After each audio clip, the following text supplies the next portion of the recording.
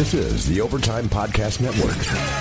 This is the Turn on the Jets podcast. I don't have to convince any one of those 8 defensive coaches how effed up I am. These players, they want to defend MetLife Stadium for you guys.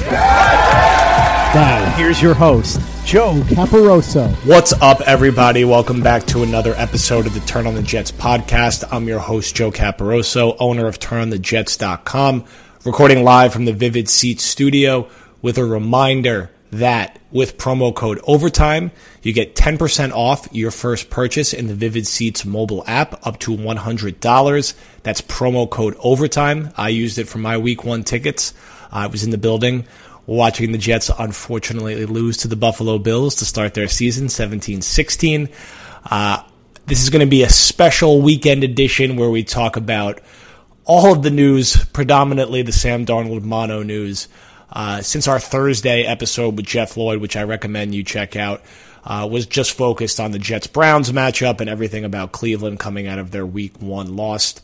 That was recorded before the Darnold news hit. It was recorded after some of the other news of the week because there's been plenty of it, which we'll get into a little bit here. But check that out from Thursday. This should run on Saturday or Sunday before we hit Monday night kickoff. As a reminder, subscribe, rate, review on iTunes. Greatly appreciate when everybody does that. Podcast is also available on Spotify, Google Play, TurnOnTheJets.com, and you could follow me on Twitter at JCaporoso. So let's talk a little bit about the quarterback situation. So I was about, halfway writing through my passing game breakdown. What was a disappointing Week 1 overall when the news dropped about Darnold getting mono and being out for Monday night, and candidly probably being out for 3 to 4 games more after that. As surprised as anybody else was, it's such a weird random thing to have happen to your starting quarterback. And again, we recently remember Geno Smith getting his jaw broken by a teammate. That was right up there with this. Mono, of course, a more serious situation, so don't want to make light of it. Mono is a serious illness, and the top priority here is Sam Darnold taking care of himself. And I think the Jets will be mindful of that with his timetable on a return. So there's no chance, obviously, he's going to play against Cleveland. There's no chance he's going to play against New England in Week 3. I really don't think there's a chance he plays against Philly, even after the bye week. And I doubt he plays against Dallas. I think the first time it's even really being considered he comes back is the New England game. And even now, I would bet he's not back till the Jacksonville game, just because he's going to need a full 3 to 4 weeks to recover. And it's not like he's recovering and coming back and just going back to high school like someone who normally gets mono. He's coming back to be an NFL quarterback. So he's going to lose weight throughout this process. He's going to have to get back to being himself and be able to take a hit and make sure that that's not going to lead to any serious long-term damage. So they're going to err on the side of caution here, as they should.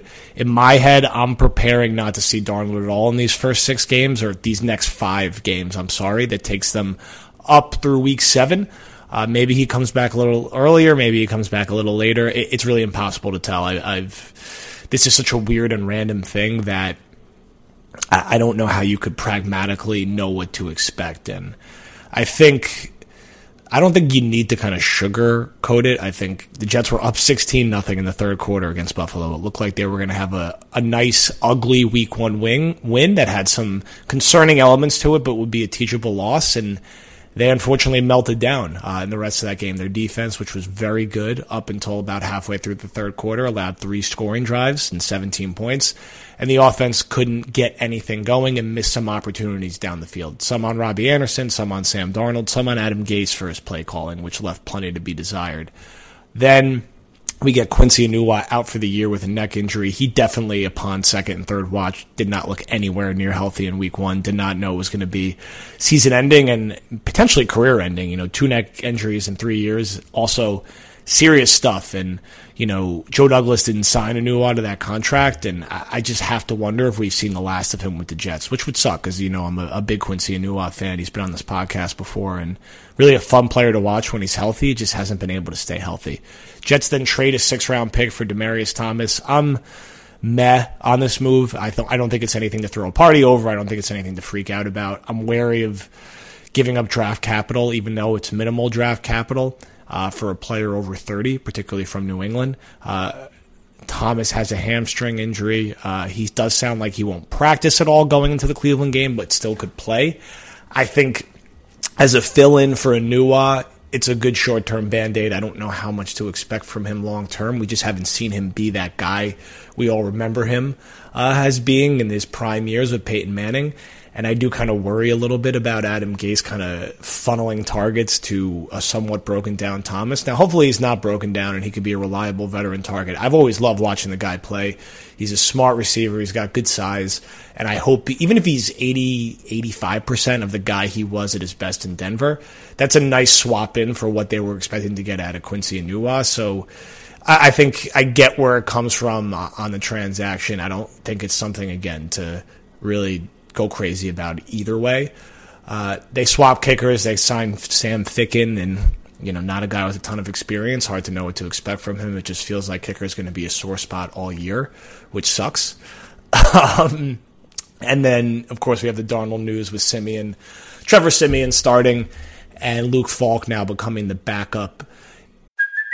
Hey, it's Kaylee Cuoco for Priceline. Ready to go to your happy place for a happy price? Well, why didn't you say so? Just download the Priceline app right now and save up to 60% on hotels. So whether it's Cousin Kevin's Kazoo Concert in Kansas City, go Kevin, or Becky's Bachelorette Bash in Bermuda, you never have to miss a trip ever again. So download the Priceline app today. Your savings are waiting. Go to your happy place for a happy price.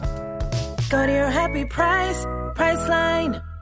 I picked the Jets to start the season 2-4, be 5-5 through 10 games, and then finish 8-8 overall. And that was with the expectation that Sam Darnold played 16 games. Now, candidly, I thought the Jets would win Week 1 against Buffalo. I picked them to win. I figured they'd find a way to win one of their next 5 and start 2-4, which isn't exactly a glowing start. I didn't expect them again to lose to Buffalo. So now the question is, with Siemian playing these next 5 games, most likely, can the Jets get to 2-4, which they probably would have been anyway, and then you get Darnold back for your soft stretch of the schedule, quote unquote, which parts of it will be soft when they play Miami twice. Parts of it might not be as soft as we expect against Oakland or Cincinnati, who looked okay Week 1, and Jacksonville, who's going to have a tough defense. So, I think your glass half full here is the Jets beat Cleveland on Monday night, which is an absolute must-win for them. Sorry, it's true. It's September. You can't lose a fourth of your home games before September 20th. And Cleveland is the most winnable game on paper of the next 5, even though the Jets are 7-point underdogs with Siemian under center. And then you find a way to win one of the other ones. Maybe it's Dallas at home. That seems the most likely because winning in Philly, winning in New England, and beating New England even here is going to be a tall order. Like, the Jets are probably going to be 10 or 11, 12-point underdogs to New England, and will probably be 8 to 9 to 10-point underdogs in Philly. So you got to find a way to win this week. And if they can get to 2-4 and get creative with protecting Siemian's limitations, and I think the best thing to expect what to expect with Siemian is a similar style of play to 2017 Josh McCown.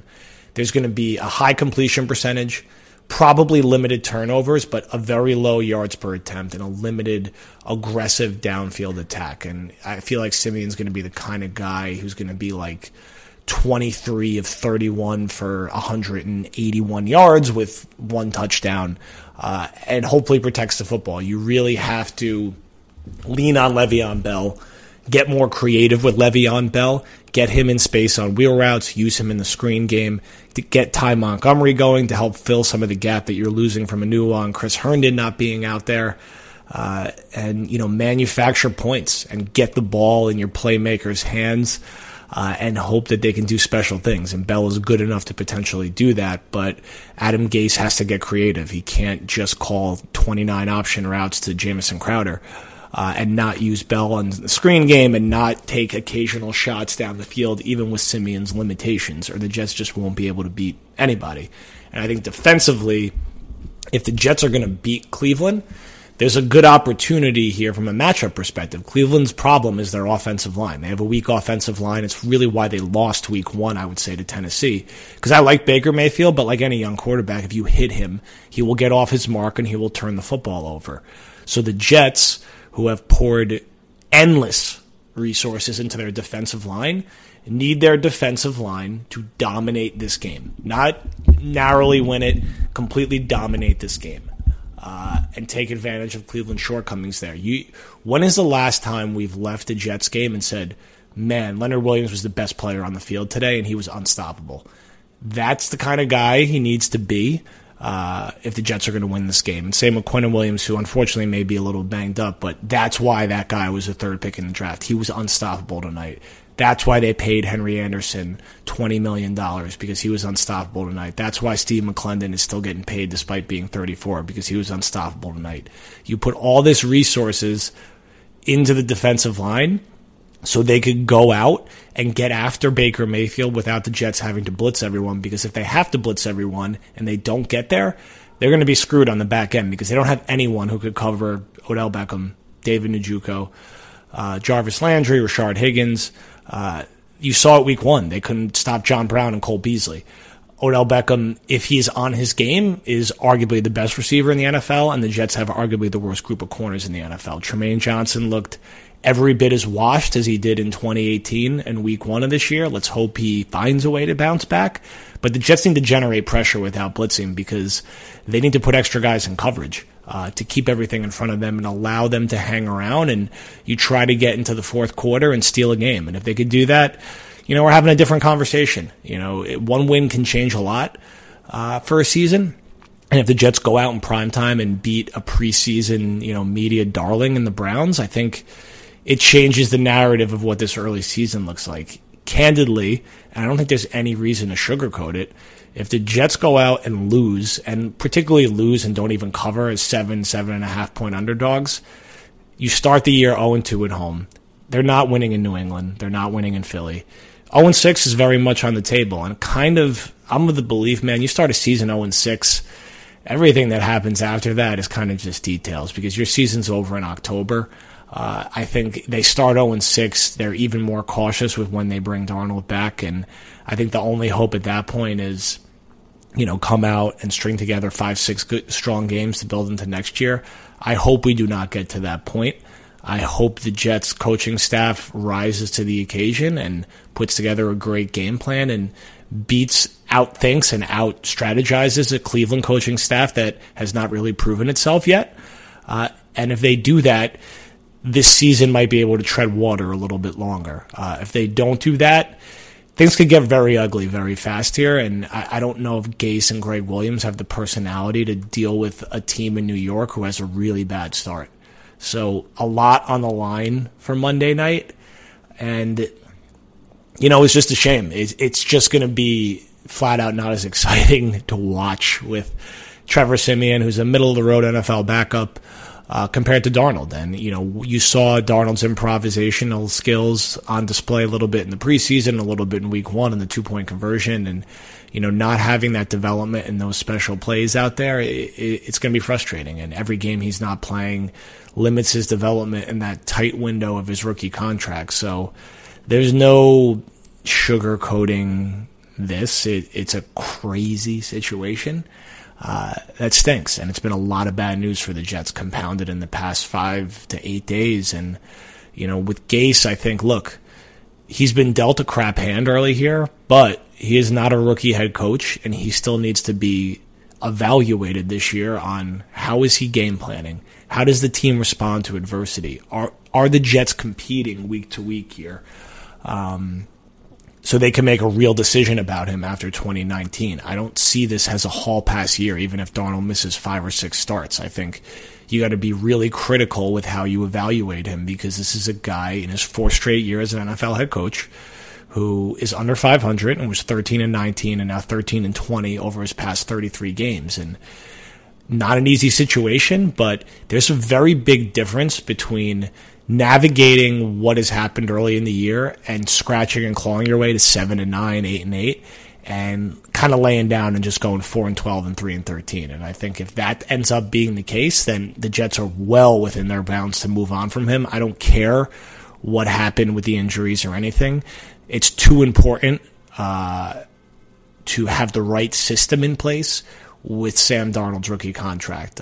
So a huge week for, Gase and this coaching staff to kind of bounce back and hopefully rise to the occasion against, Freddie Kitchens, who hasn't proved much yet as an NFL head coach. Cleveland got whacked week 1 by the Titans at home, really embarrassed. So this should be a potentially winnable game for them. Cleveland is absolutely more talented on paper, but they have real weaknesses on the offensive line, and they still haven't gelled yet. They brought a lot of new players in, and the Jets are going to just need to find a way to, quote-unquote, steal one against a better team, and a team who is 7.5-point favorites in their building, which seems kind of nuts, but it's a reality of what the situation is. You do not want to be 0-2 at home going up to New England, who,